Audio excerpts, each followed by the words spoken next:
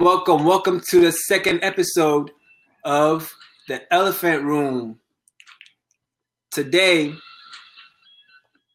we are going to be talking about blackness. What is blackness? Where was blackness 400 years ago? What is it now? And what is blackness going to look like 400 years from now?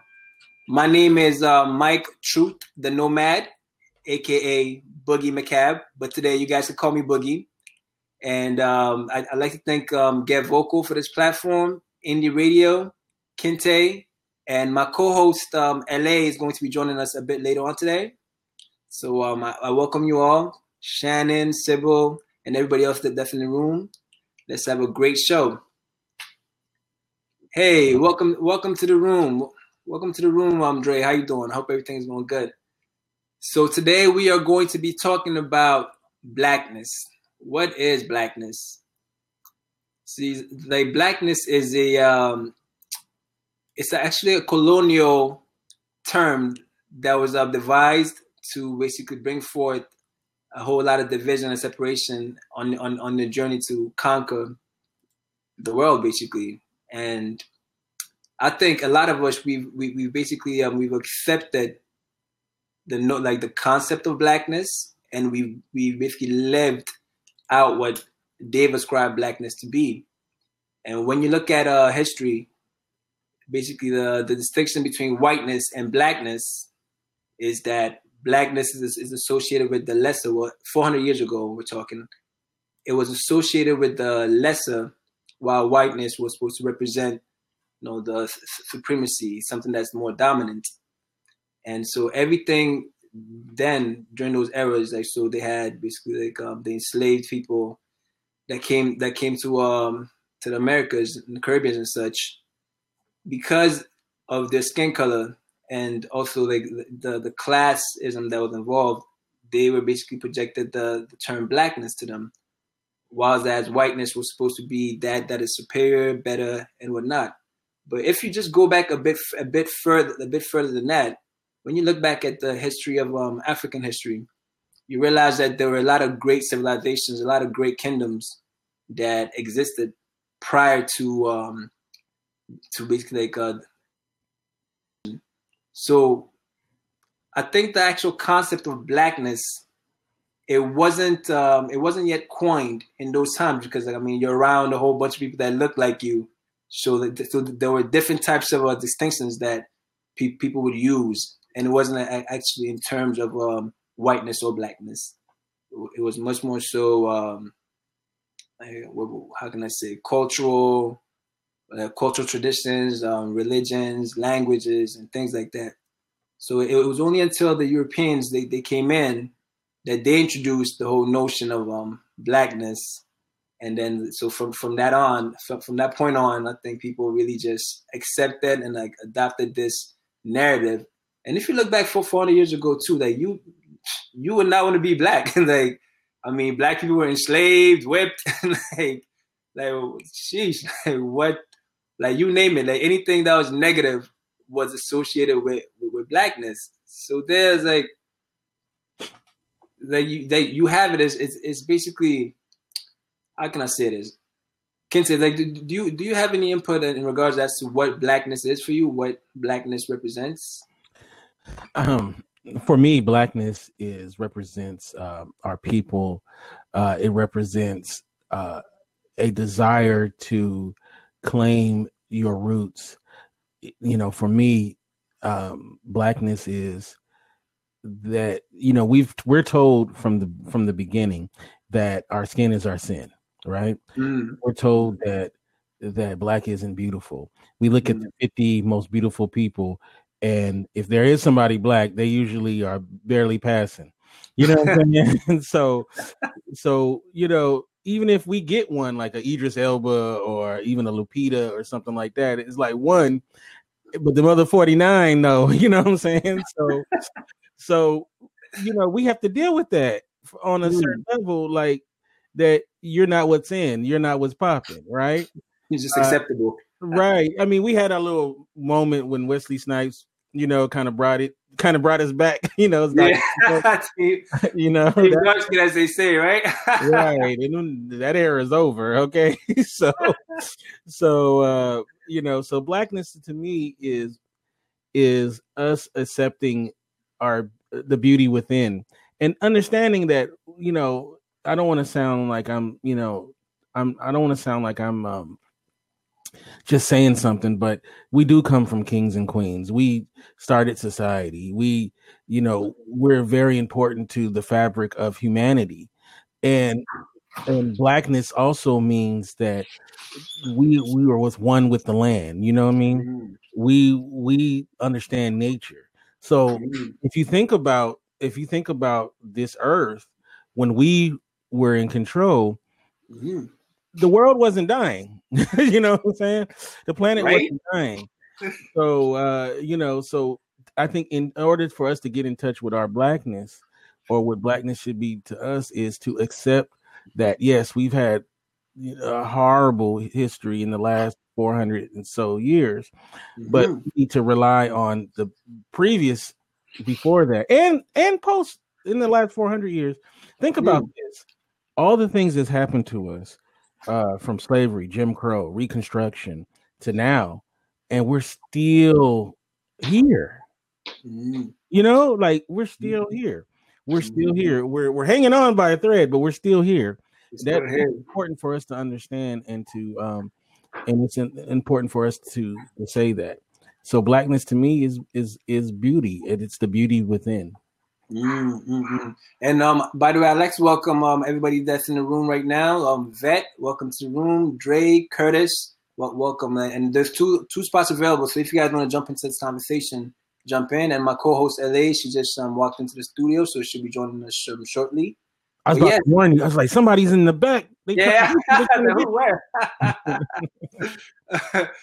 yes, so like that's the thing with blackness too, because I think in an early conversation with a friend of mine named Candace, she mentioned how blackness, it actually has evolved.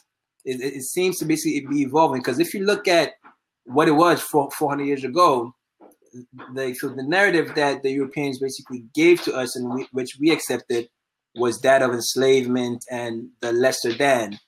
And so along with that experience, there goes LA again. So along with that experience, we basically, I think what's going on now is that we adapted that experience, and we didn't really know how to be as a people, because what occurred then is so from kings to enslavement, what occurred is basically the breaking down of identity. So I was having a conversation with LA the other time, and I was like, you know what? When you look at a lot of black people nowadays, we seem to have a case of we don't know our identities, like where we really came from, and the narrative that we have been given is that of enslavement. So then the thing of identity becomes really, really important. And the cool thing is, while I was meditating last time, I meditate a lot. The word self-awareness came up. And the cool thing with that word is that when you break it down, so self-awareness, then it's like a person gets to ask themselves, like, where am I? So the first part is like self-aware, like your location, where are you, in order to find your identity and where you are, and basically like the history of the world. And then so basically like you have the self-awareness, and then you have the self-awareness, which is yourself that you basically you carry, and the way you show up in the world. And then the spiritual aspect, the self-awareness. So us as Black people, for this topic here, this conversation, I think the part that we're trying to hone on the most is the location, where we are. And that's why I think we're trying to focus on where we were 400 years ago, and how that has led to us now, and basically where that's going to take us. Like and by the way, guys, like feel free to chime in. You could grab a spot. Like, there's 2 more spots. But I think that narrative, and Ken says, I don't know if you agree with me, but our narrative has been that of resilience and brilliance, because first of all, having your identity stripped away from you, like completely, and still be here and kind of function to some extent, is, you know, remarkable. But there's a lot of traumas that has come along with that, because there's been a lot of if you look nowadays in society, there's a lot of Black people that are suffering from more mental health challenges and different various things, and those, they stem from traumas that basically occurred 400 years ago, and we're still living through that, trying to find like our I guess our bearings, like our handling. But you know, Dr. Joy DeGruy, who, if you don't know this sister, you'll fall in love with her. She does this lecture called Post-Traumatic Slave Syndrome. There's also a book as well, and she really talks about how we haven't been able to heal since slavery, and it's this beautiful lecture. If you haven't seen it, and called Post-Traumatic Slave Syndrome. And if you haven't had an opportunity to see it, it'll blow your mind. It's amazing work, and she's an amazing individual.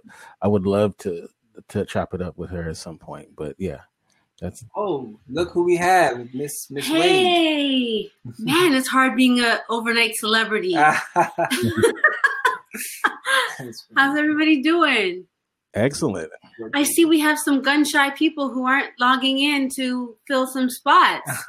What's that all about? How do we have conversation without talking to each other? Yeah. Carter, Shannon, Curtis. Yep. Hi, nice to see you all in the room. Welcome, welcome. So what have you talked about thus far? So we started just touching on what Blackness is, and what it was 400 years ago. Yeah. And so we were just basically kind of looking a bit at that.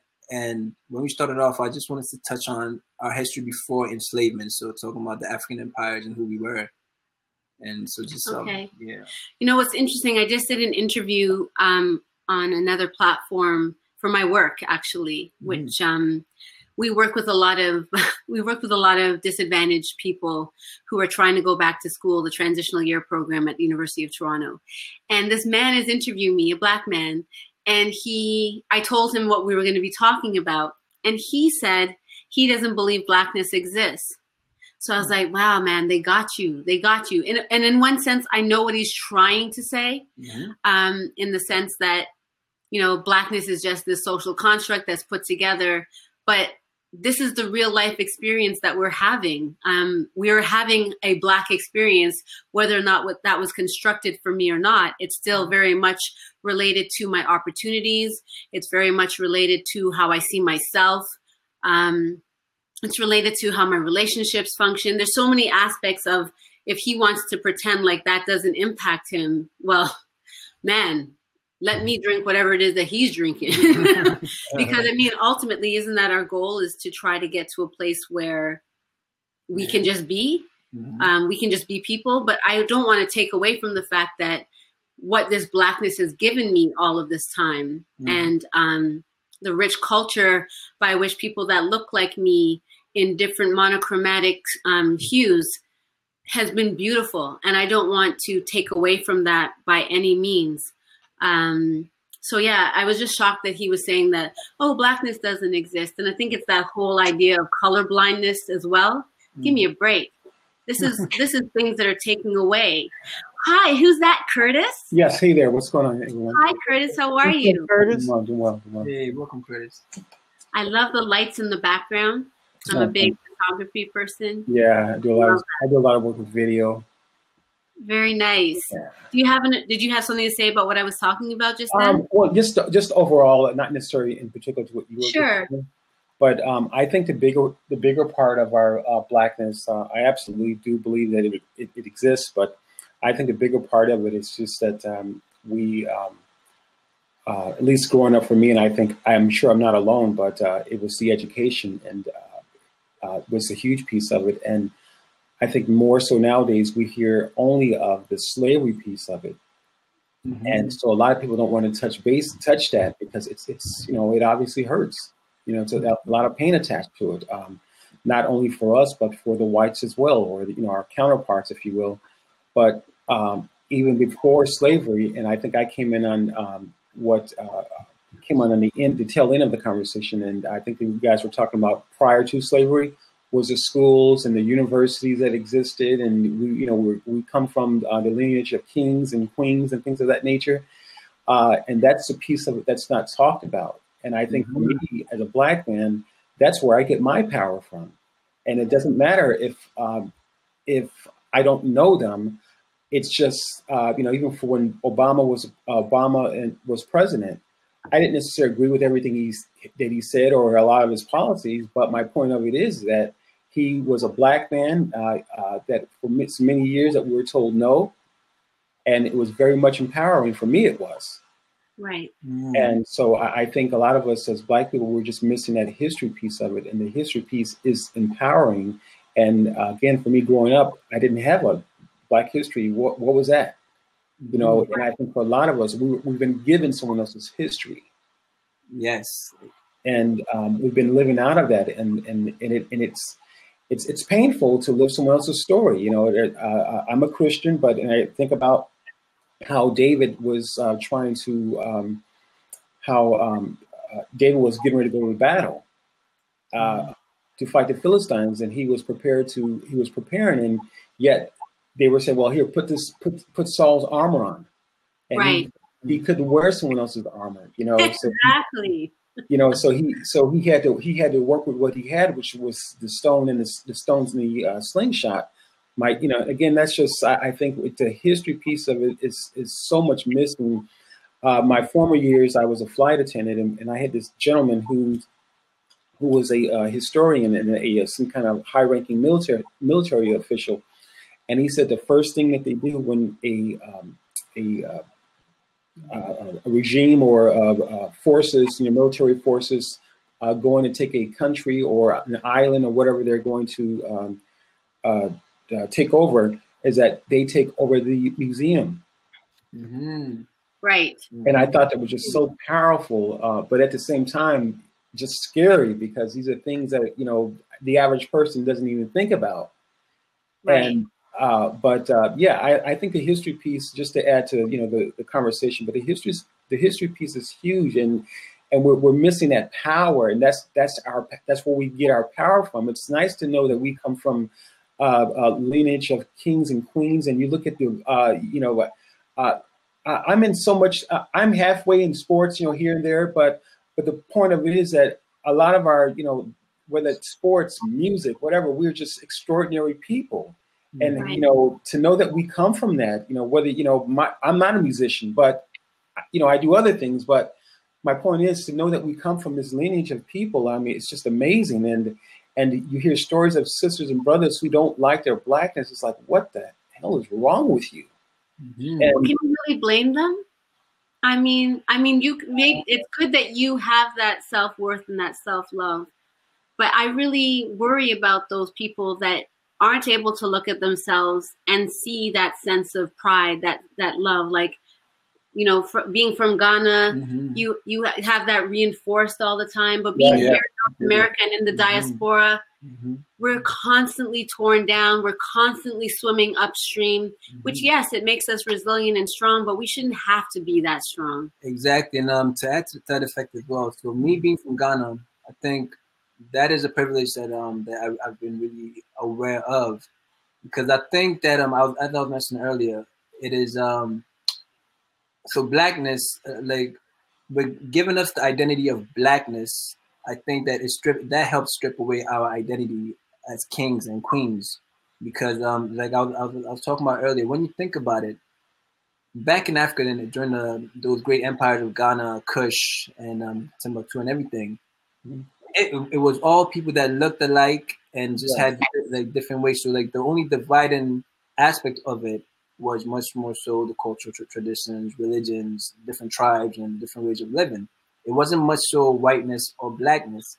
So when the enslaved people, they came and enslaved folks and brought them to North America, then by basically putting everybody together and putting everybody as Black together, just labeling everybody as Black, they put a limitation as to who those kings and queens were, and just they limited that to that's Black folks right there. So when people say that it is a construct, yes, I could see that, However, though, it is a construct, and we're able to understand that we were kings and queens before that. But I don't think that white people are able to like understand. I don't think we can understand that. It's so far removed from my experience, my lived experience. Yes, I know a brother could see me on the street and be like, my queen. And it's like, that's really nice. But, you know, I'm having a problem keeping good relationships at work. I'm having a problem raising 2 young Black men and scared to death that the police are going to kill my children. These are not the lives of kings and queens. So for me to believe that I'm a king and a queen, I need to have some type of reflection of that in my day-to-day experience. And I think that continues to further separate me. I just want to change gears a little bit because I saw that somebody was asking in the comments if we had seen the Killer Mike. Yeah, go ahead. You can take that. Yeah, so I think Dre brought up the Killer Mike interview that he did with the Breakfast Club. I think Killer Mike, this guy is amazing. He is Killer Mike for president. Yes. that's my guy because I just love his mindset so much because like he speaks about something that I concur. It seems like during our whole struggle, to give us the goal to live our lives and to build. And so I think we actually, each of and every one of us, we have the ability and power to actually build ourselves up. And we just wait on the system to allow us permission, which is like an enslaved mindset right there, where because we've been stripped away and really broken down generation after generation, it's like a learned helplessness thing. Yeah. And oh my God, it's like kill him. That, let me see. So he said, I was listening to him, and then Envy is the type to leave the hood to improve his own life. Killer Mike is looking to remain in the hood and develop it. Yes, that's exactly the distinction that Go ahead. You know what's interesting? I think, and I seen the interview, and I really enjoyed it. I think what's interesting is that for me, like I said, for me personally, I grew up around a lot of whites,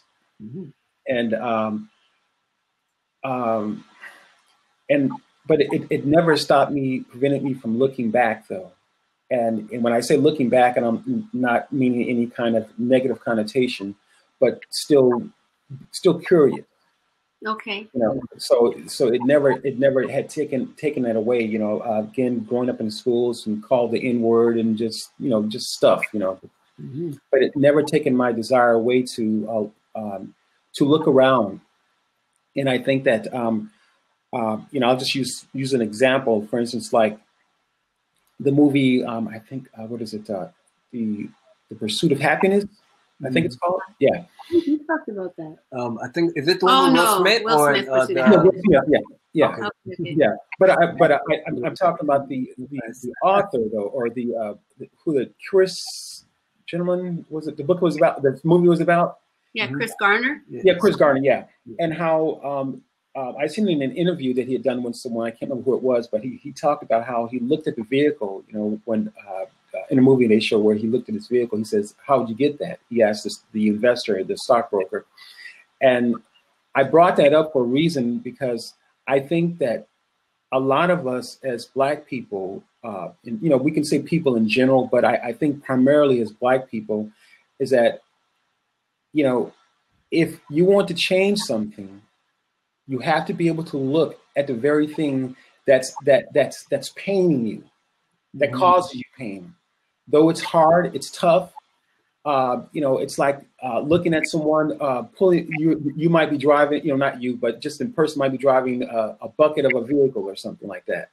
And obviously that's subjective. It could, that's very subjective. But my point is that if you're looking at, if you're afraid to look out the window to the car to the left or to the right of you, see that it's a Mercedes or some kind of Bentley or something like that, and to admit to say, hey, you know what, that's nice. How'd you get that? And I think that is the very beginning of healing, and realize that, hey, you know what, we have the same thing that they have. And I think for me, again, going back to always being curious, is that I wasn't taught Black history in school, but I was able to. I remember my mom as a kid would say to me, I would say, "Mom, how do you spell such and such?"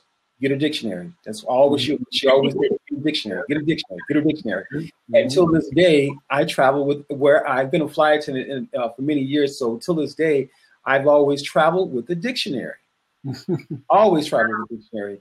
And from that, I write copy. I do, I write pretty well.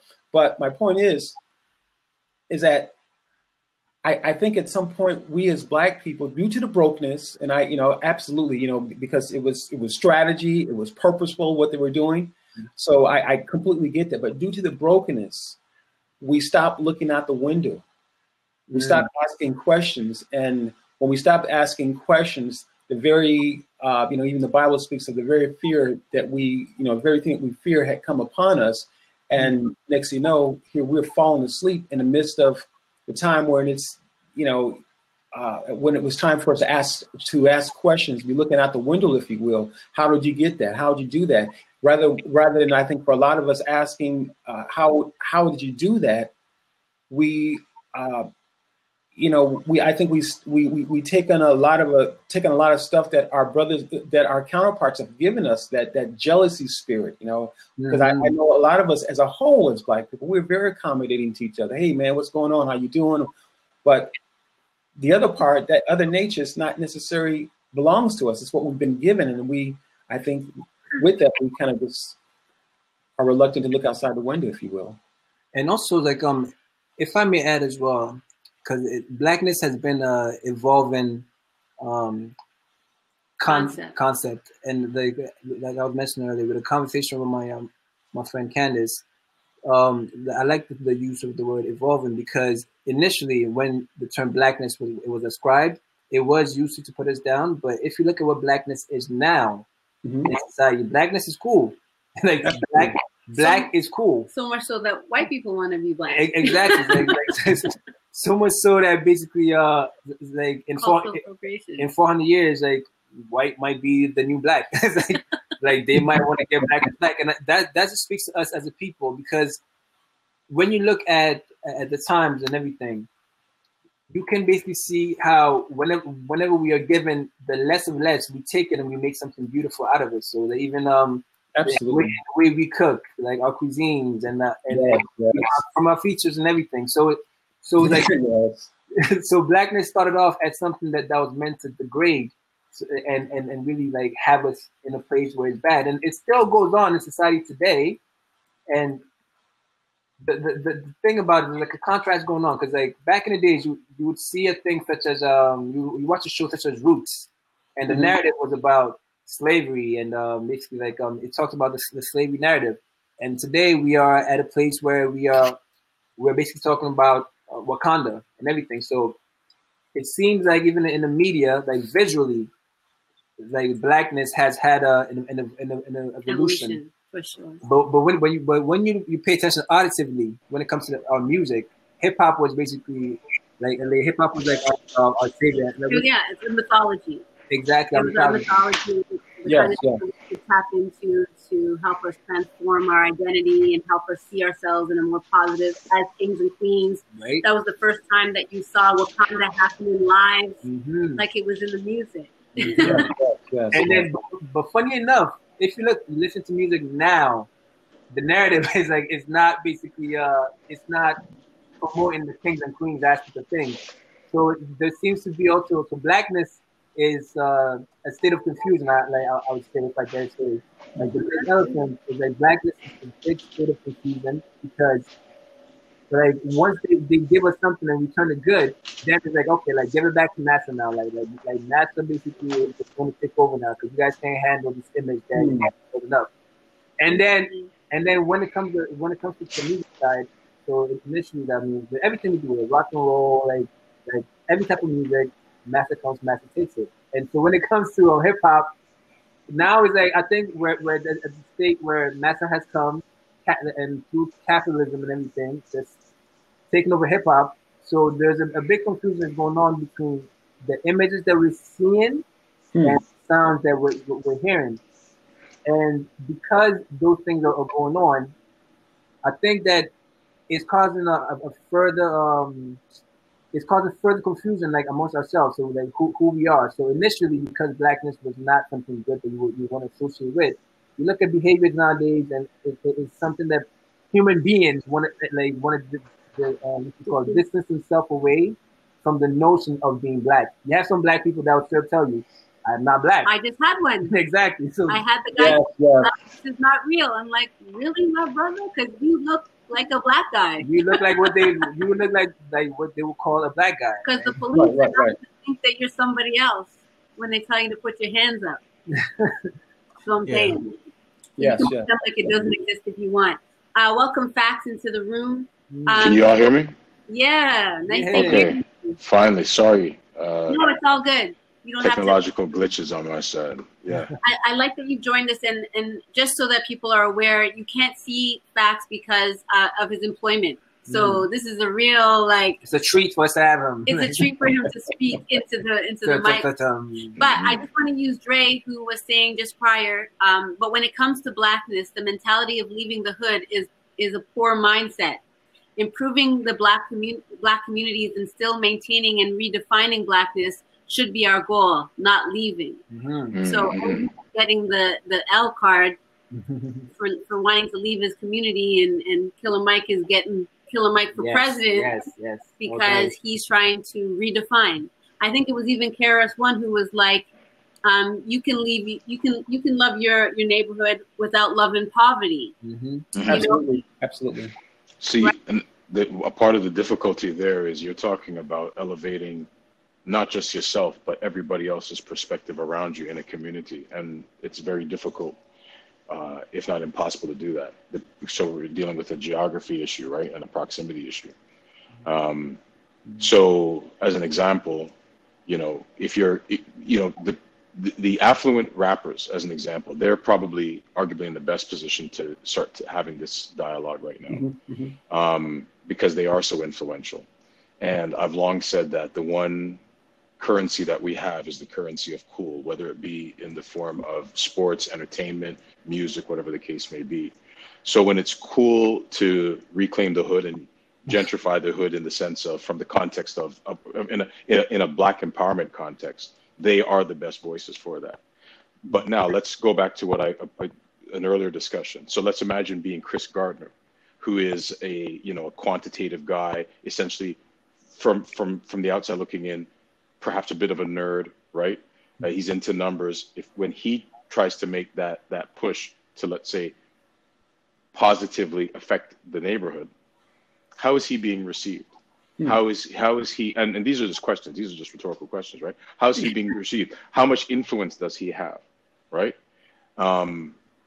It's just food for thought, because at the end of the day, we can want to reclaim, we've talked for years offline, that I'm very big on communities and proximity, that you can't build a community if everybody's living in different locations, right? It's a problem that is endemic in Toronto, specifically, and I don't know if we're talking very much about the Canadian experience specifically on this podcast, but you can't have a situation where you're building community. And you brought up Killer Mike a second ago, and the first episode where he was dealing with wanting to buy black, and he couldn't. Why? Well, here's the problem: is because not everybody lives. The people who are in a position to sort of prosper economically and support their community locally, and develop community, schools, businesses, and so on and so forth. Once they become affluent, what do? They leave, right? So you can't build momentum that way, right? And so that has been. So I'm just saying that all these factors are sort of contributing factors to keeping a people stuck. So how do you unstick it? So first thing, again, I support the business of reclaiming the hood, right? And doing business with each other and supporting each other economically as a primary function of how we sort of take care of ourselves as a community. Yeah? Yeah. So, I think I want a Coca-Cola vending machine. Yeah, right? Boom, all day. Maybe one of those in Canada. Real. And the funny thing too that I kind of want to tag on is because the elephant in the room is that the reason why we want to leave is because, once again, blackness it seems like the narrative is making it be something that you don't want to be. You don't want to be black because like that experience, the way that it's been told, is supposed to be that of just horrific experiences. So that's why. That's fair. That's fair. I just want to challenge a thought, though, right? Mm-hmm. So let's look at the sort of trajectory of somebody's life and one of the gentlemen earlier on was talking, and I very much identified what he's talking about when he did bring up the business of Chris Gardner, and sort of we have to look outside of ourselves. Which one of you gentlemen was that? Because I couldn't see it at the time. I think it was Curtis.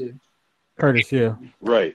So the first thing that came to my mind as you were talking about that was about ego and selflessness. When you said that Chris had brought up the business of speaking to the stockbroker, hey man, what is that you have? I want more importantly, how did you get that? Right. If you're in a state of ego and if you're in a state of envy, you're just like, yo, I want that. Exactly. Right? I'm not talking to you. I'm not going to converse with you to try and build something with you. Just moving mucky and grimy. Yes. Okay. So I'm going to come on a grimy thing now, and I just want to get that Chris card that you got. Yeah. Very different energy than so. Okay, so let's put that in a bucket for a second. So now let's talk about not wanting to live around other black people. So these are conversations I have with a lot of people, and this is some of the feedback I get. I don't want to live in a neighborhood where guys are driving down the street with their music blaring loud, I've been told. I don't want to live in a community where there's a certain, maybe the boys are hanging out on the street corner and, not conducting themselves properly, right? So these are some of the complaints from within the black community about being in the black community. Yeah. So how do we deal with that now? Because we have a perception issue, not externally. That doesn't matter to me, but internally, how we perceive ourselves. Yes. Right. Yes. And so we can't even arrive at, let's think about what gentrification means and about reclaiming the hood and about, because if anything, I've spoken quite a bit about, we've talked offline a lot about, perception. So how does that factor in? So I'm going to throw that to you guys just as a question, as a listener and participant. We want to reclaim the hood and we want everybody to live close together, but how do we do that and make everybody comfortable? Because there has to be community standards, right? I think as part of that perception that's been established in regards to how black folks see themselves, it's been established by the media. And I'm sorry, 1 second. That's okay. Sorry about that.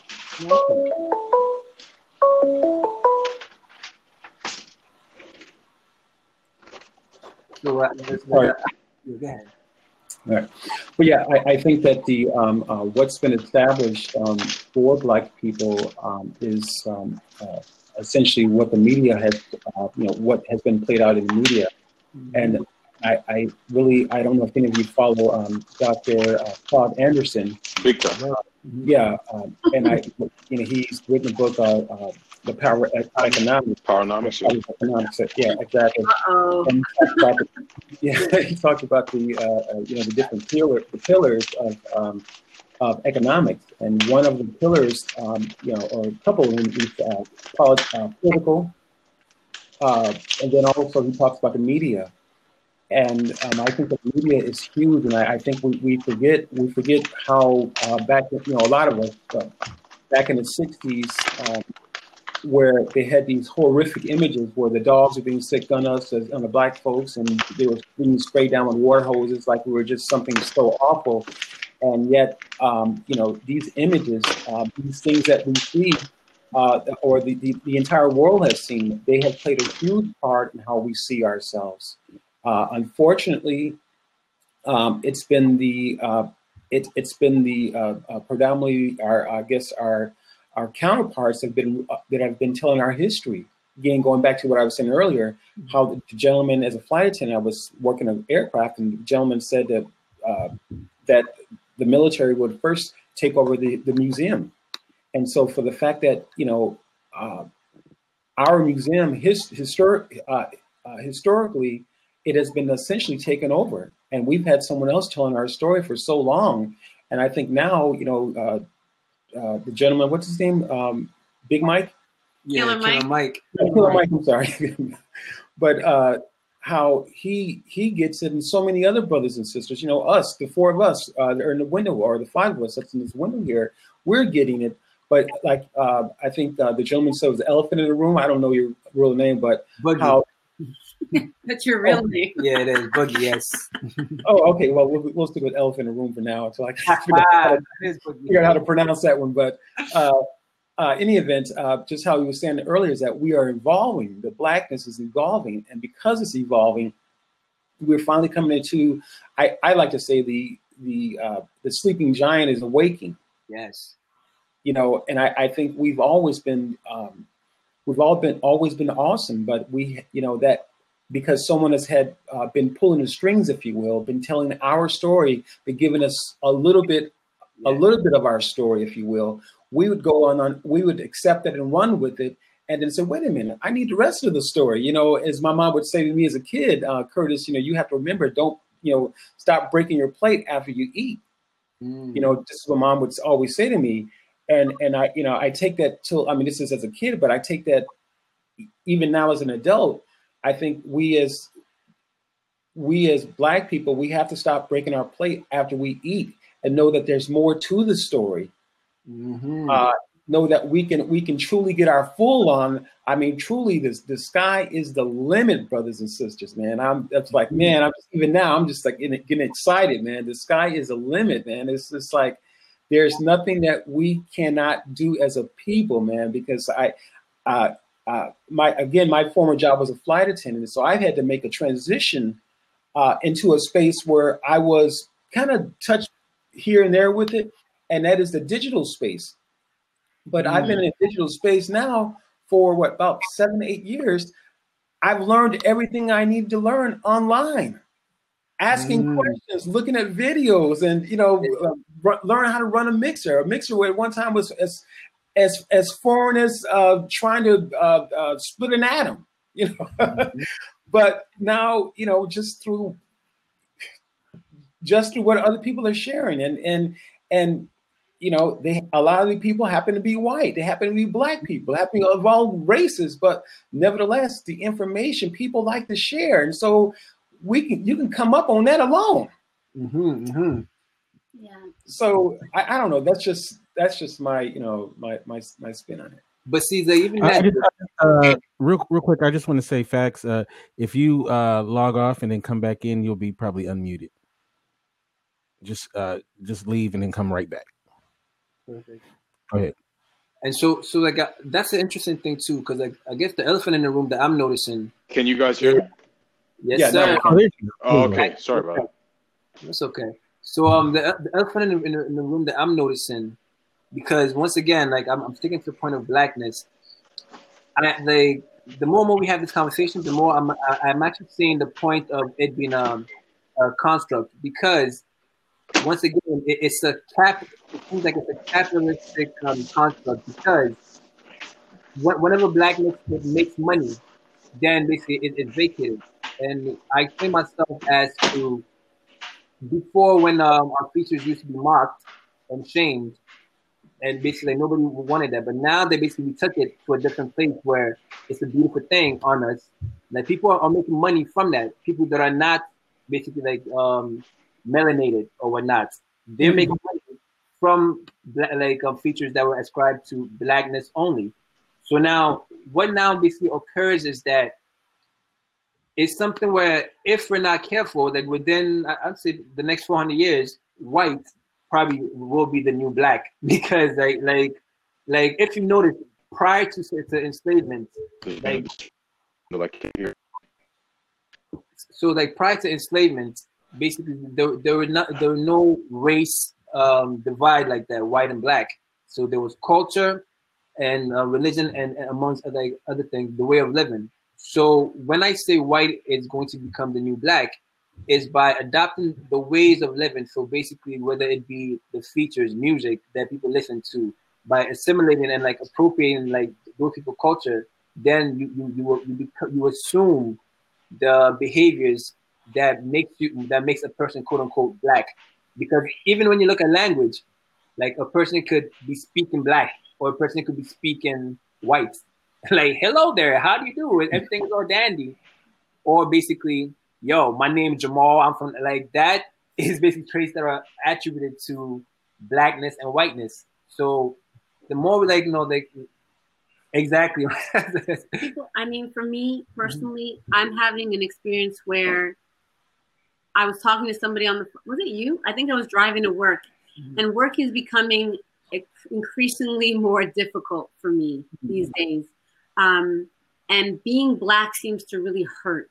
And so when you talk about, not wanting to be black, I don't want that kind of black experience anymore. I'm really tired. I'm really tired. And I feel like I'm suffering the most at the hands of other people that look like me. When I think about that boxer, what's the boxer's name? Deontay Wilder. When he was yelling and screaming at that other black reporter about, what you mean? Your people too. What do you mean? Your people too. Like, I just felt like all of the rage that was inside of me was just right there on the screen, encapsulated in how this man was talking. Because who is this black man asking him what he's talking about? Does he really not know what he's talking about? Right. And so in an institution like the University of Toronto where I work, it's great that you might place a black supervisor above me. But when that person has bought in to what the institution represents and then starts to police me and discriminate me almost worse than my own colonizer. Yes. Well said, sister, well said. Yeah, I just feel like really frustrated, and it's already hard to wake up and just be all as it is. But they are putting another layer of complexity to my life that is not welcomed here. Well, they have this old saying that every brother is not your brother, right? Absolutely. And so that's why we used to get real excited when somebody black would get a position that normally black people don't get and stuff. Yeah. But my thing is if they have the same mentality of people who oppressed you, and they're what they call them chocolate covered Europeans in mentality. I've never heard that before. Chocolate covered European. So it doesn't even matter. Sometimes they're worse because they're hard, because then they get away with it because they have the same skin color as you. So it's all about the mentality. It was interesting. I was listening to you guys speak, and you were talking about this idea of moving out your neighborhood and all of that stuff. And my thing is we have to redefine in our community what is success. Yeah. Success isn't just that. If I have a child, I don't have no children, but if I had a son and my son becomes a doctor, but his mentality is of a coon, that's not success. You know what I mean? I'd rather him be a janitor, but his mind be right. You know what I'm saying? And I think in our mind is if we make a lot of money, if we do all these things that are great on paper, like he makes a lot of money, she makes a lot of money, but they have a mentality that is horrible, right? Then that's not a successful person. So we need to redefine in our community what is success, because a lot of times you'll be talking about somebody who is doing something that is deplorable, but then they'll say, but he make money though. Exactly. He making it bad. As if. Yeah, like it's like he could be a drug dealer, but he making that paper though, and we got to get rid of that mentality. Baby moms, what's that? I think I can absolutely agree with Kente, but I think I go back to what I was saying earlier. How important it is to know who we are as Black people prior to slavery. Yes, because again. It's the history that's been locked up. It's a history that has been, that's been confiscated, if you will, and they're sharing with us a little bit at a time. And in my personal time with God, I was just like, Lord God, what is it? How is it that how is it a group of people, being Black people, could be hated so much? Mm-hmm. And what is behind it? And this is my conversation with God.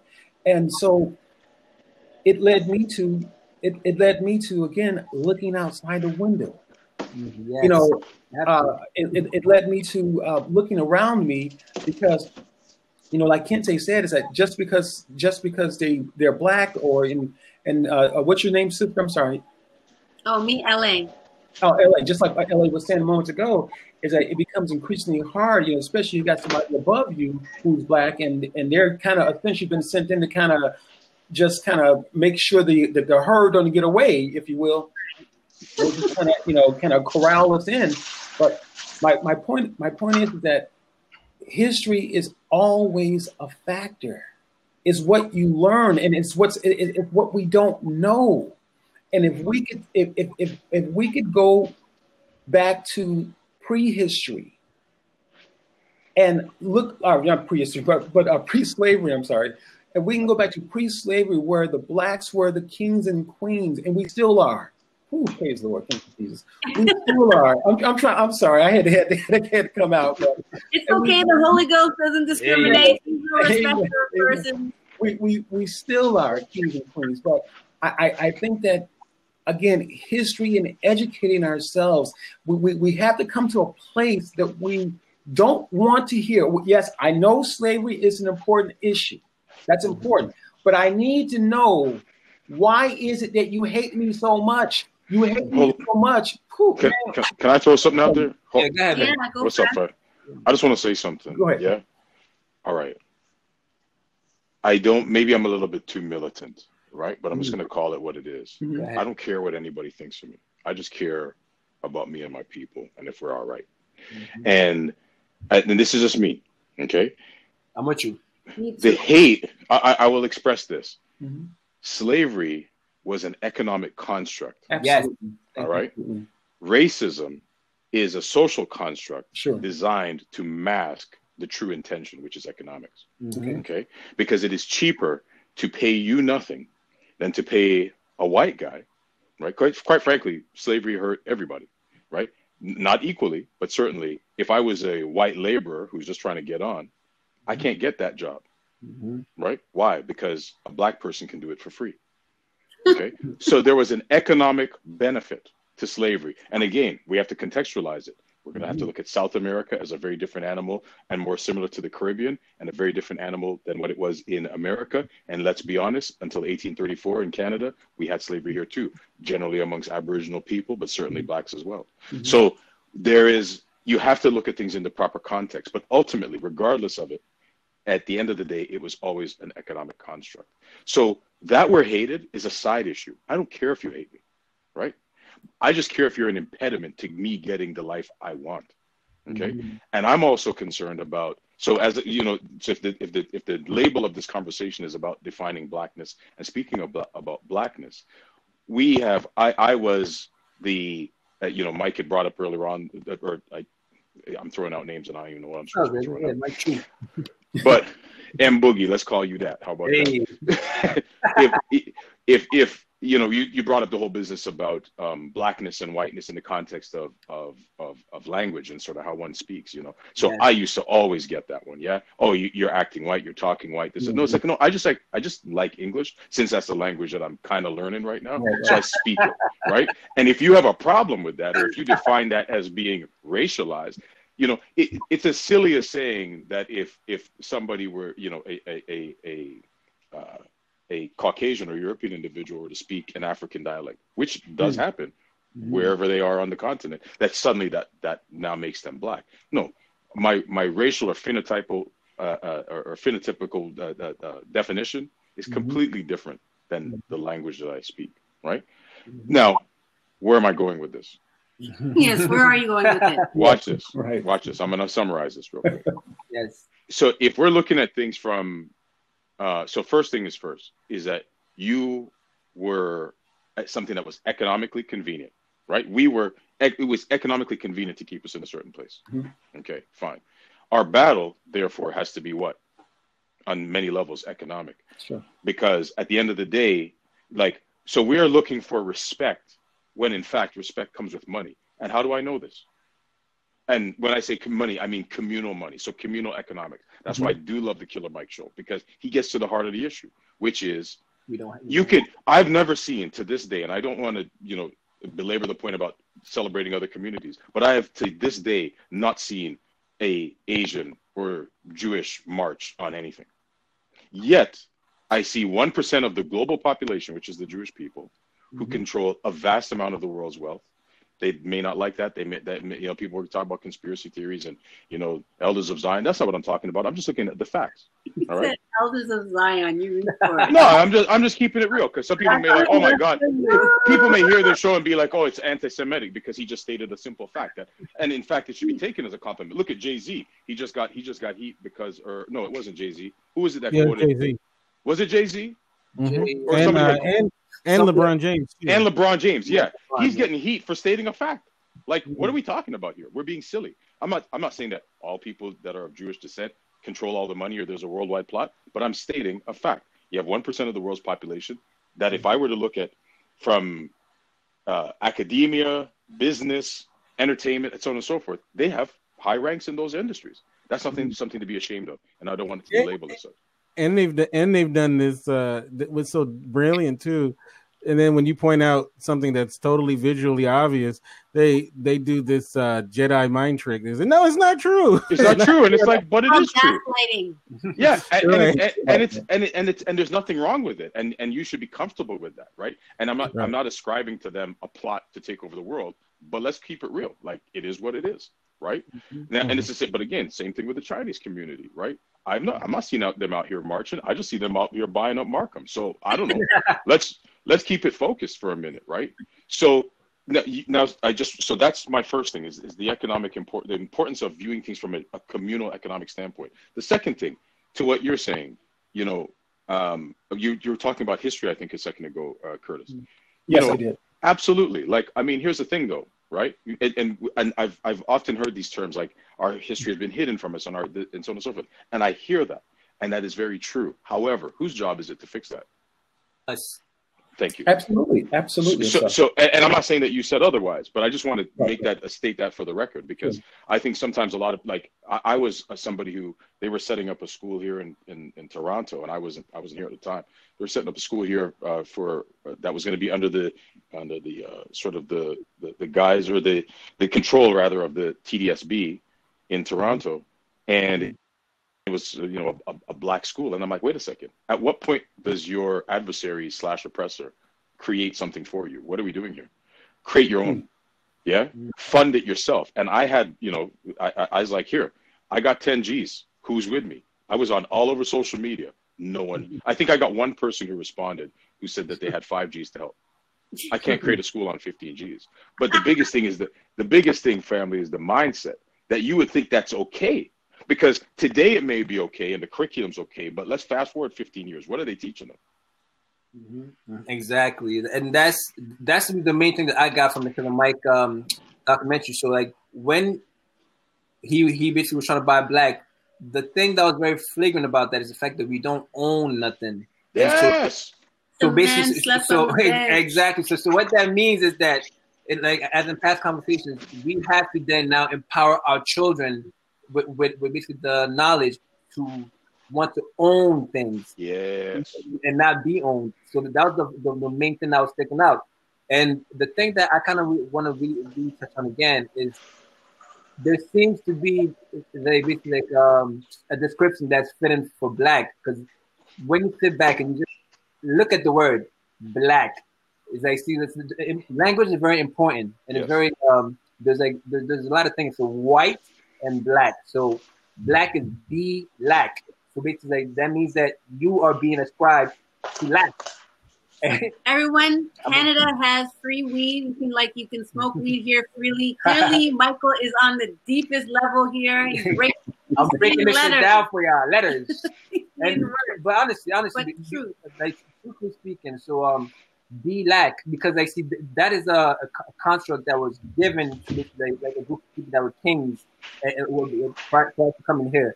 So the thing is that when you look at Roots, that show, the part that I used to kind of basically bring my point is when he had to break him from Toby, from Kunta Kinte to becoming Toby. Yeah. So he's basically telling him he lacked to basically lack his identity.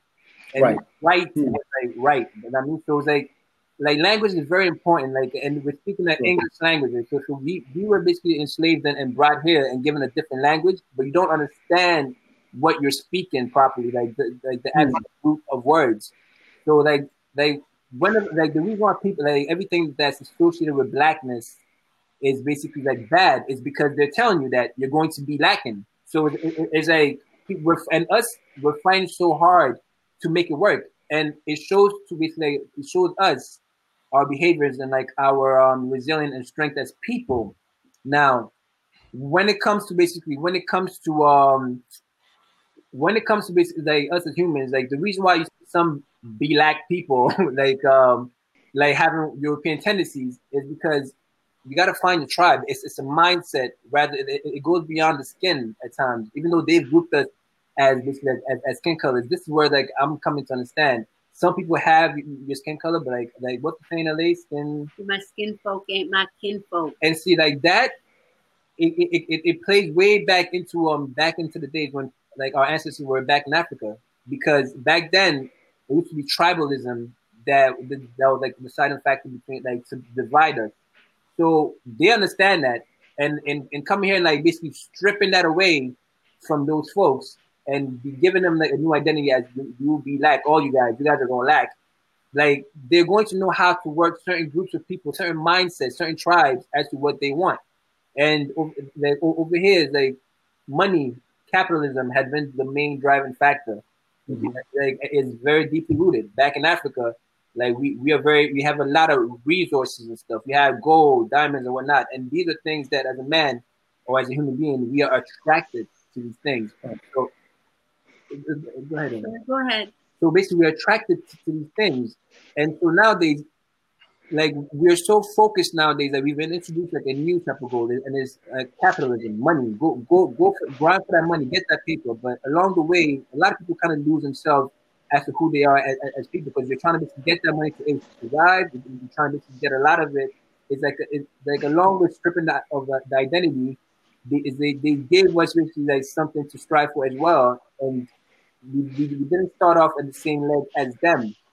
And so let me ask you, so Mike, can I throw a question out at you or just a thought? So yes, certainly, I was actually just listening to I think it was the Martin Luther King ceremony in Washington. Alexandria Ocasio-Cortez was talking.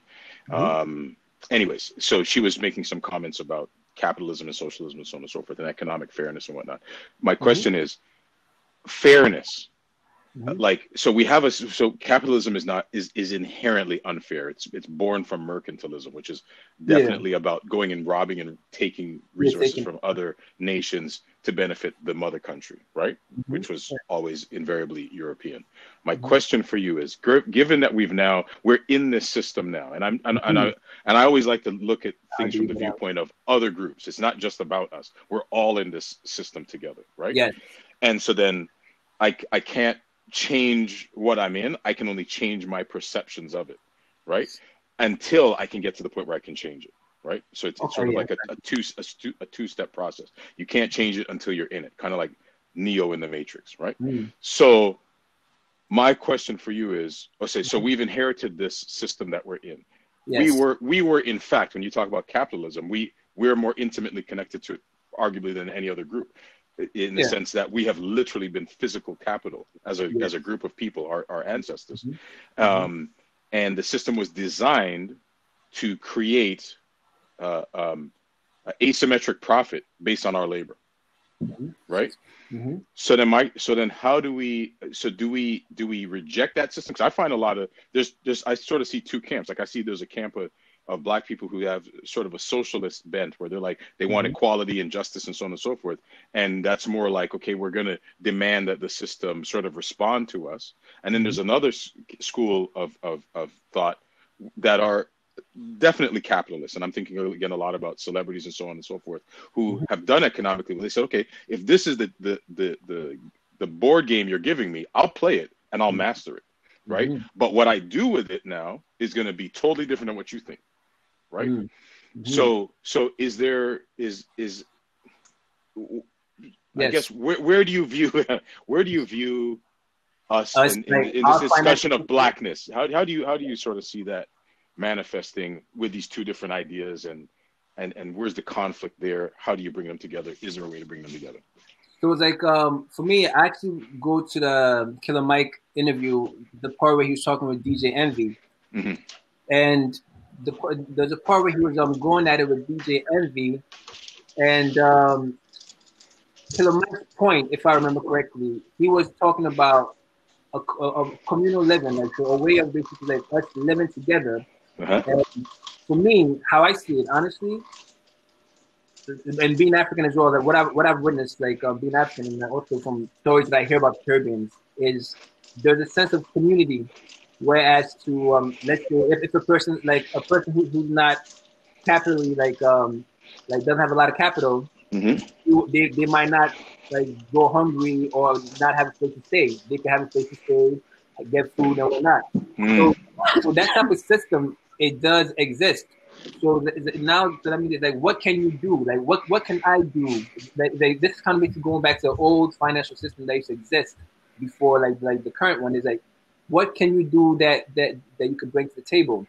Now, us as basically like as Black people now, like I'll be saying it like that whole time, Black. But and nobody's gonna want to say they're Black after exactly, that. Right? Because you don't want to laugh. I'm not laughing.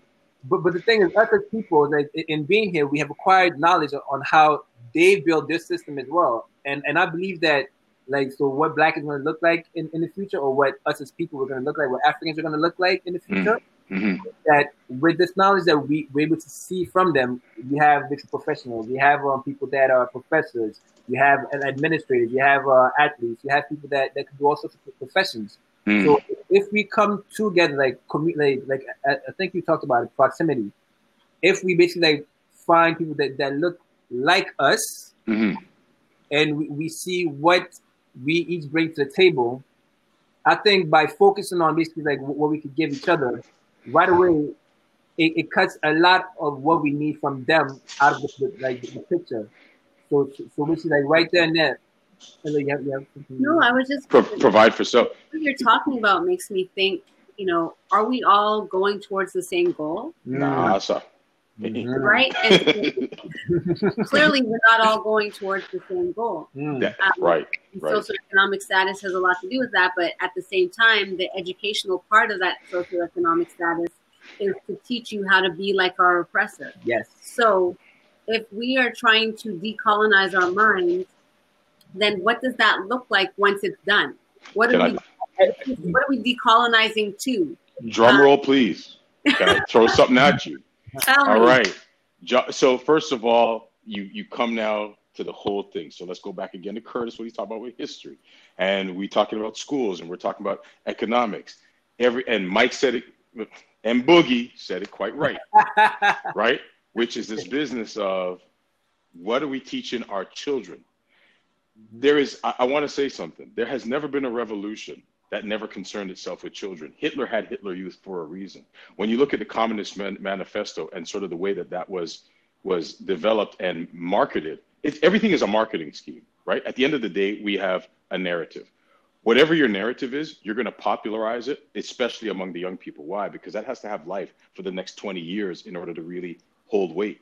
The adults, they may or may not want to participate. Right? So when you have revolution, what has happened? Let's look at history. In the communist revolution, the Bolshevik revolution, you kill the adults, you keep the young people, you educate the young and indoctrinate them. And then what ends up happening? It manifests for the next 20 to 40 years. And so that gives us some life. We're trying to, in some way, create a revolution, but it's more of an evolution of a people that's peaceful and global disparate groups, disparate languages, disparate cultures under the one thing, which is that we all have this same melanin, right? And we all have this shared history. So my question is, okay, so then how do we, to what you said, so we're not all singing from the same hymn book. I didn't even bring up the whole business of religion. All right. So how do you do this? How does that manifest? Well, whatever you're teaching your children is going to manifest in the next 20 years.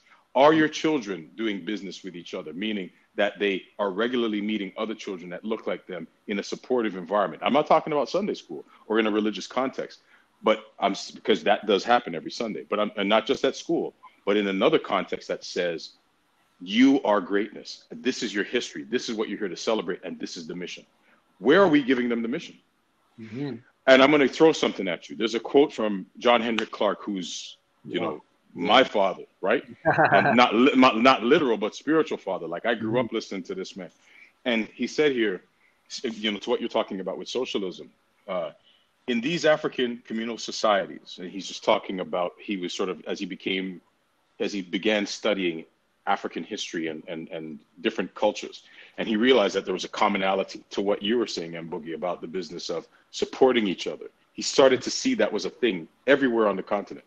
He said, in these African communal societies where each got according to his needs, we're not copied from Europe because they existed before there was a Europe. Mm-hmm. In these societies, based on the concept of the family and the community, everyone in the society had a responsibility. Big word for me. In these societies, there was no word for jail because no one had ever gone to one. Yep. No word for orphanage because no one had ever thrown out any children.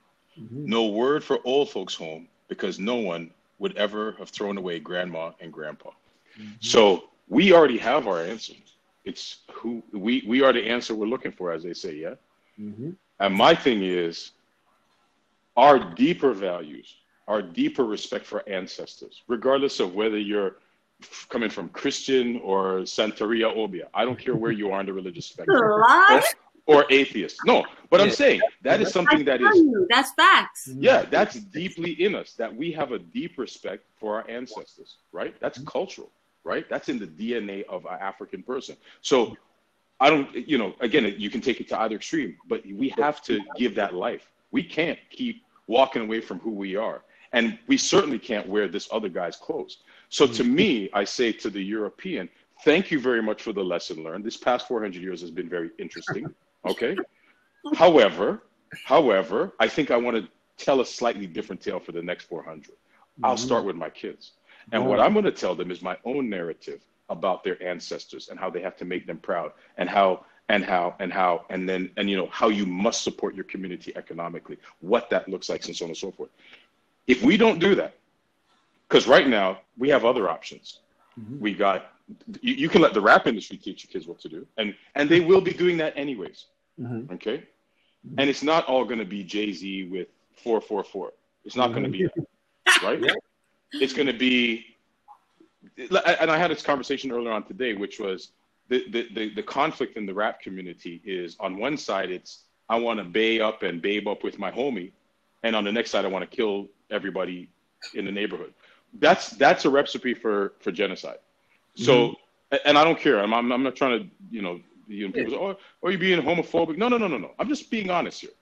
Let's look at it for what it is. It's either I want to bae up with all my homies or I want to kill everybody that looks like me. Please show me how that's supposed to be supportive of Black families and Black economic upliftment, please. And then you're right. You have to look at like the powers that be that's pushing that. So there's a lot at play here. That's why I also like the question that I ask as well. How will Blackness look like in 400 years? Will there be a Blackness in 400 years? And I mean, like for me, I say that when I say the white is a new Black, that is basically like, just look at society, what is going on, just the roles and the roles that basically like were generally attributed to one group it seems to be kind of shifting. And along with that, to our conversation from last week, there seems to be this great gender divide that's going on. So if there is a gender divide that has been implemented within our mindsets, then like if we're not together, there most likely will not be black people in 400 years from now. And basically, that's when white is the new black. That's when reparations will occur. Then hey, let's pay those poor black people for like what they've suffered. Let's pay ourselves. That's already happened. There was. Oh yeah. Yo, you hear about the guy, this white man, who said he is born again African. And he applied for money that was $500,000 that's designated to a black man, and he got it. And you're going to hear more of these stupid stories. I don't know. Because there's trans everything. Like, you can be whatever. I saw a white man saying that he was a Filipino woman. So it's almost like it's a mockery. It's mockery. Because that's when you have to look at the word. Like, Curtis, we'll get you the best. You have to look at the word black, white, and everything. Those labels that they slap. They're just showing you how that could be just wiped off and changed like that. You know what? I'm trans this. Because I'm feeling this way, I am beyond this now. So can I say something? That's been the whole agenda of this intersectionality, a word I strongly resist. I don't care who's offended or pissed off. I'm just saying my mind. Wait. Why is that offensive? Why is intersectionality? Let me explain something to you. In my opinion, and again, this is only my opinion. All right. Intersectionality essentially has become a ghettoization of oppressed groups against a singular oppressor, which is the heterosexual white male. Yeah. Everybody has beef with him. Okay. Now, okay, fine. I'll let you have that one. But here's the problem. My issues are very different than that guy's issues or her issues or whatever. And there may be some commonality there, but I have a specific economic issue that needs redress. Okay. So the problem is that it ends up diluting my issue amongst other issues because it now is become part of a collective moaning and groaning against heterosexual white males, which does what? It creates now an environment where you do get the Trumps and the Fords and the rest of it because there's a backlash, rightfully so. Because if I was a heterosexual white male who was ignorant in my ways, I didn't know. And all of a sudden I'm just being attacked by all these groups. It's just like, I was like, whoa. I was just born with a penis and a little less melanin. What's going on out here? Right? So I'd be kind of pissed off myself, right? Straight up. You know, there's no white child that was born today that's I can't wait to be an oppressor. It doesn't work. That's the same thing that Dr. Claude Anderson was saying is what you just said, Facts. Yeah. He said the same thing you said, that these different groups, you know, even for the women who are considered minorities, white women, I should say, who are considered minorities, all of these different groups are broken up, the transsexual, the trans, whoever they are, they will eventually, as Facts had mentioned, break away or at least dilute the whole, you know, this, let's just say this pie or this whatever the funding that was supposed to go to certain groups or oppressed groups and things of that nature. So he mentioned the same thing, but I want to go back to kind of my comment, and I've been saying kind of the whole time I've been here is that history. I think that whether we're going to buy up our community, whether we're going to know what direction we need to go when we do get the money or take hold of the capital. I'm going to always, for me personally, just my view, always going to go back to history because, again, for me, looking at my situation right now in this space of working online, being in a digital space, I don't know anybody in this space. And so my point is to bring that up is that I've had to learn from other people in this space and how much more if we understood, again, pre-slavery, going back to where blacks had universities, had countries, owned entire countries. Yeah. If we can study them much in the same, because up to this point we don't have it. We don't. I mean, we've had what? I mean, I guess it depends on who you idolize, but Jesse Jackson, a few other people, Martin Luther King, Malcolm X, Louis Farrakhan. We've had icons like that. I have nothing against them, but even on a greater level, and I said earlier, my conversation with God was, well, God, why is it that they hate us? Not that I care. Fair. Oh, let me. I just want to clarify that. Not that I care whether they hate me. That's not my business. Okay, but I needed to know I needed to know why they hated me, so that why was the empowerment that I needed. That why is the thing that empowers me, and without the power, you can't do anything. You can't. You when you get the money. Or not just speaking in general, when we get the money, we'll buy tennis shoes. We'll buy try to buy lunch for everybody, and all this ridiculous stuff. We're not buying up the cities, but the only way I can know what personally, I didn't grow up with my biological father. Okay, but even though I didn't grow up with my biological father, I know that there are brothers out there, brothers and sisters out there, that I can learn from by studying them, reading history, learning from them. Now that I've been, I think, as Black people, we have been, I think for a reason, God has allowed this, that we may learn from the oppressor. But that we also need history, that we may learn that we were kings and queens, and then take that information, couple together, and we can get out of it.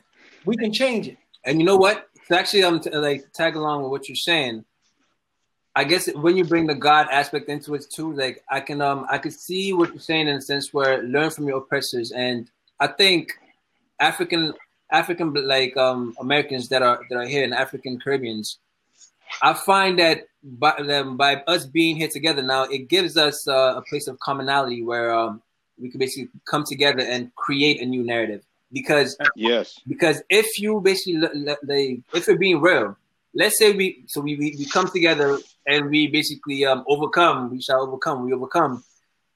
Then basically, what happens next? Because there becomes an issue of finding the tribe. Because you mentioned you like basically things in the IT field and whatnot, and some people will have divergent views. So with that mindset, we have to also foreplan as to what is going to happen. After the Great Black Revolution, we basically come back. What is the aftermath? What is going to occur?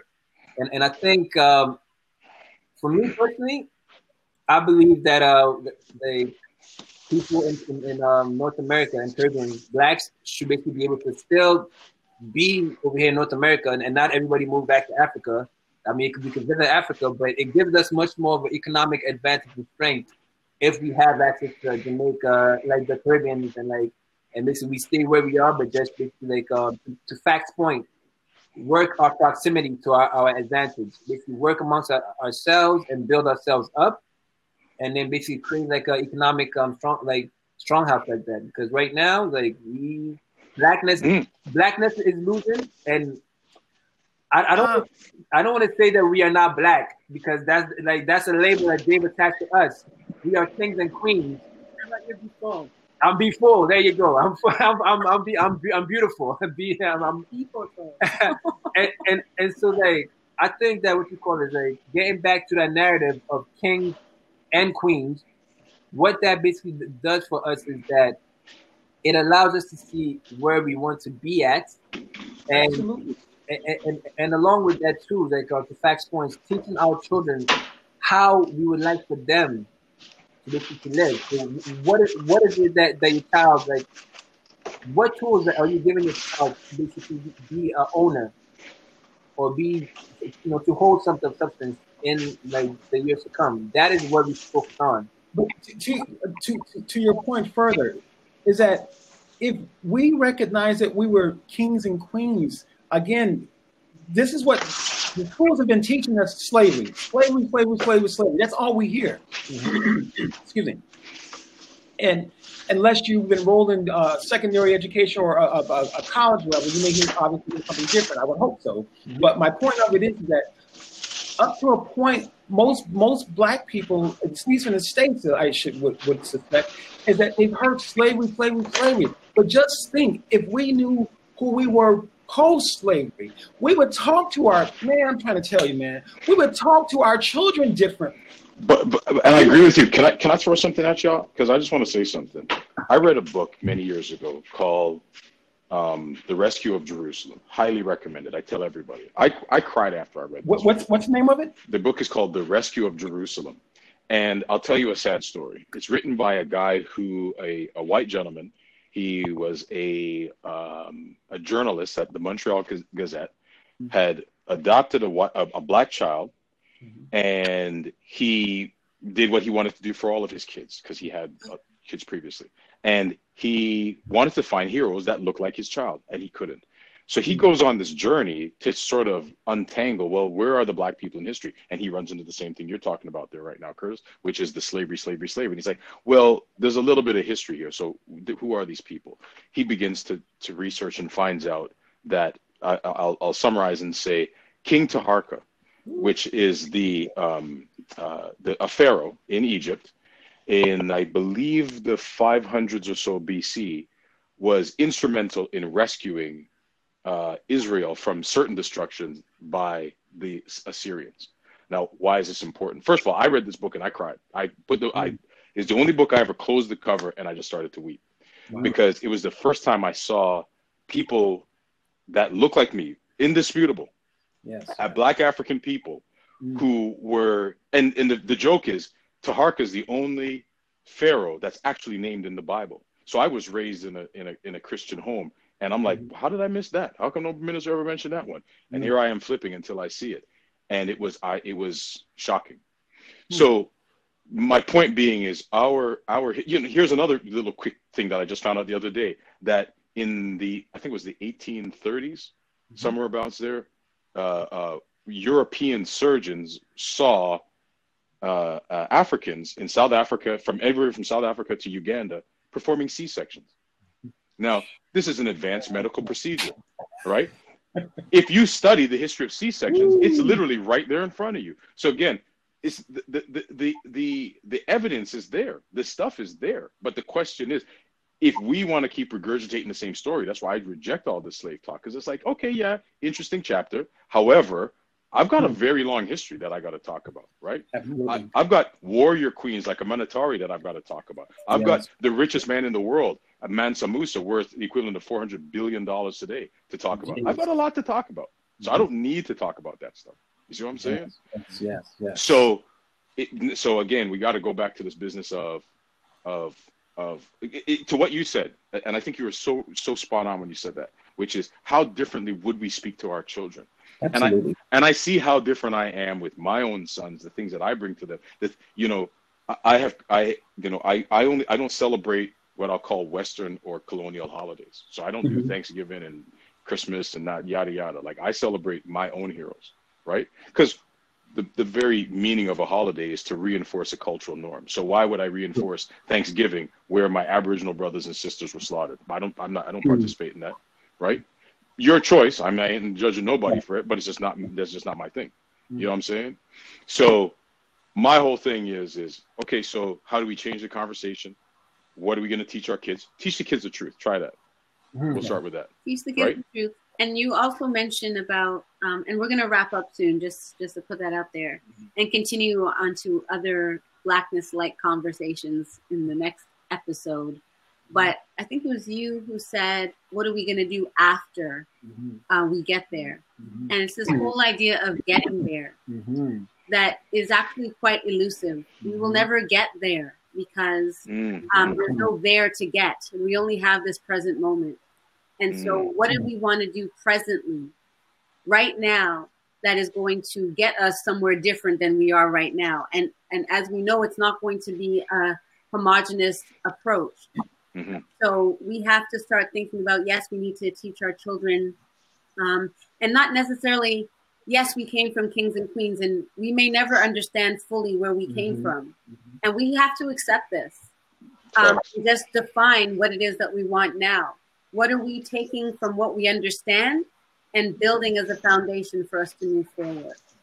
And that's what I take from my children. I try every day to decolonize their minds, to decolonize my mind. But like you said about our language, all of these things are a part of what we're living in. So I'm trying to create a different environment for how I'm living, but I'm also acutely aware of the society by which I have to operate in. When my son wants to see Santa Claus, or he wants the whole family to come over for Thanksgiving, it's kind of like, how do I then appropriate that to reflect something that I want to celebrate within my home? Right. That the things that are important to me and how I see it. But we don't all think that way. And so we also have to stop. I know we have to accept people for where they are. There's a lot of talk about, don't bring that negativity around me, or I don't want to be around that person because they're this or they're that. Mental illness is a real problem in the Black community, and it manifests itself in different ways. And we have to start to learn how to define from somebody who's bad-minded from somebody who's struggling. And we not alienate the person who is struggling because it comes up like they have a negative thing around them, when really they don't know how to articulate what's happening to them. And the further we place that person alone, the more pain they're going to be in, and the more pain our community will stay in. So there are bad-minded people, and yes, you need to stay away from them. But if you know someone's not in their, even if their behavior is seemingly bad, you have to know the heart of that person, and to know that that person is not really coming for you in a way that is to make you fall. So yes, define the boundaries, live within those boundaries, but just love on one another. Be empathetic. Also, I wanted to say too about those. There's some people we just got to write off too. That's the bad-minded ones. Those are the bad-minded. Have you ever seen this movie called They Live? Right, where you got to put on the sunglasses to see the aliens, right? Yeah. There's some Black people that you can put them glasses on them, they'll see it and they just won't see it. So you just gotta toss them to the side of the road. So, but as I see, this is like a cool thing. So I want to add to this. That's just an elephant, by the way. Yeah. That is you get the elephant right there. But one thing I want to add too is it just really hit me too. When we talk about languages and even in regards of the aspect of mental health, and this is going to be for a future conversation as well, but in regards to mental health, one thing that I'm realizing, and see, when we trace our lineage back to the tribalism and everything is a different language, different frequency that we're on. So now my lenses have been opened to the fact that, it's not necessarily somebody's sick, because see, there's one perspective that the world views things by, and they may be experiencing something completely different, and we may not be speaking the same language. And so in that sense, it is okay to basically try as best as you can to understand, but if you can't, do not kill yourself, and basically do not kill yourself to trying to, and them as well. So I think it's with further understanding and empathy, we could basically overcome, and we are suffering, especially Black people. I think a lot of people who are labeled Black, I'm gonna really work my language to get that correct. But be fullness. A lot of basically our people, because of the experience that our ancestors went through, we have been traumatized, whether you know it or not. Trauma has been passed on down to you because either an absent father or just different scenarios that basically causes you to behave in certain ways. So that, that being said, there's so much mental intergenerational trauma. Exactly, intergenerational trauma that's occurring. So yes, empathy has to be there, and you may be here with somebody from a different tribe, that you guys don't even know, back in your ancestral days. So just empathy, and I think also, in addition to what you just said there, that's just you mentioned it earlier a few times in regards to just the power of words and how important language is, and that. In fact, that when we speak words, I've been, my time with God, I've been working on something and just reading the scripture that says that God is a spirit, and they that worship must worship him in spirit and truth. And I think when we truly understand that, I'm not talking about religion, I'm not talking about wearing white, I'm not talking about, crossing your heart and all that stuff, or, none of that nonsense. I'm not talking about any of that. I'm just talking about having a relationship. And then that's the power of me, like you said earlier, about the importance of words and understanding how words are important and how that they are either effective or effective on the outside or affecting us on the inside. Either way, there's a burden, there's a weight that everything that we speak or don't speak or something that we don't do, there's a burden that comes with it. Mm-hmm. And because it carries a burden, we find ourselves speaking things, saying things that we think are just, oh, that's nothing. But in fact, it is something. There's a weight, there's a burden that comes with it. And you mentioned earlier about the mental disorder, mental disease, and things of that nature that comes with it. Because words are weight. Words are actually, the Bible says that the word is alive. Because it is alive, it carries something with it. And that something is a spirit. Yes, exactly. And because it carries that spirit, it will have a person from, as a gentleman just said earlier, from generation to from one generation to the next generation. And here we are acting out something that had nothing to do with us, but nevertheless, it's been placed in our lap. And so we have to figure out or we have to take a responsibility for it. And if need be, go back in history, check out where it came from. Yes, exactly. Retrace it. And then we can heal. Mm-hmm. But until then, this is what we're dealing with. Big time. And I think now we're just gonna wrap it up. So, but before we do that, I just want to give each individual if you have any way of people contacting you or any last words, just if you want to plug it in. Curtis, do you have any social media or any anything you want to add? Mostly just for me, again, Curtis Brooks is my name. Mostly for me, it's digital marketing. I don't normally chime in conversations like this, but it's been actually definitely enjoyable. But you can reach me on Facebook, mostly Curtis Brooks Media Productions on Facebook. Curtis Brooks Media Productions. Media. Okay, and also I actually want to encourage all you guys that are in this room, if you could also add your social media information, because I believe that in order for us to heal, to kind of add to Fact's point, proximity is very, very important. So whenever I go into spaces now, I try to basically leave all my contacts, and so we can connect that. I don't know who you know, and you don't know who I know. But if we come together, we can all basically network and build from there. So just add it. Exactly. What's up next week? So next week, going along with the series that we're doing this month about identity. So today was the self eyewear, as I mentioned earlier. So and then location eyewear. So next week is going to be the self eyewear, as in respectability politics. The mask, the different masks that we put on to belong in this world and to survive. So next week, the same time from 3 p.m. to 4 p.m. or more to 4:42 p.m. Right. I want to say this has been an honor to be a part of this show. You guys always do great content, even though this is your second show. So you're two for two. Great show, and thank you so much, Curtis, for joining us. Yeah, thanks for having me. And stuff. You can follow me at Kente F, and tomorrow we'll be doing Men and Women Talk to Mars Venus show. We'll be doing it through YouTube live. So if you're following us on Facebook, we'll hit you guys up. We'll be talking about cannabis. Ooh. So you have Canadians in the room? You know what? Maybe we need a couple of Canadians. You guys, especially because I know in the comments you were talking about it as a business and as the health. Facts has so many things to add about the business of cannabis. Yeah. Really? Yeah. Come on through then. Shoot. Yeah, he knows a lot about the business of cannabis. But Facts. Yeah. So Facts was about the business? Is he still there? No, I think. Oh no, So I'll connect you guys because he has a wealth of information about almost everything. That's why we call him Facts.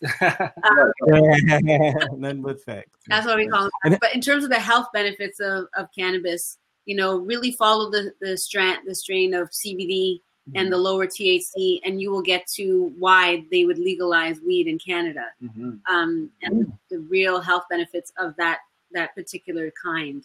And they must have something in mind, because they wouldn't have legalized it if it wasn't about to make them a shitload of money. So they're just looking for a way to control it in the U.S. on that national level. Mm-hmm. But you guys already in California, you already know what it is out there anyway. But Kinte, the IG, what IG stuff? Like verbally saying it, because I think we also have to say verbally, because we might not, if you are basically watching the repost, then you might not see the comments. But follow us on Instagram at The Elephant Room TV. And from Miss Wade, yours is? Mine is This Is LA Wade on IG. If you want to catch me on Twitter, it's at LA Wade 6. The 6 is for the 6, Toronto.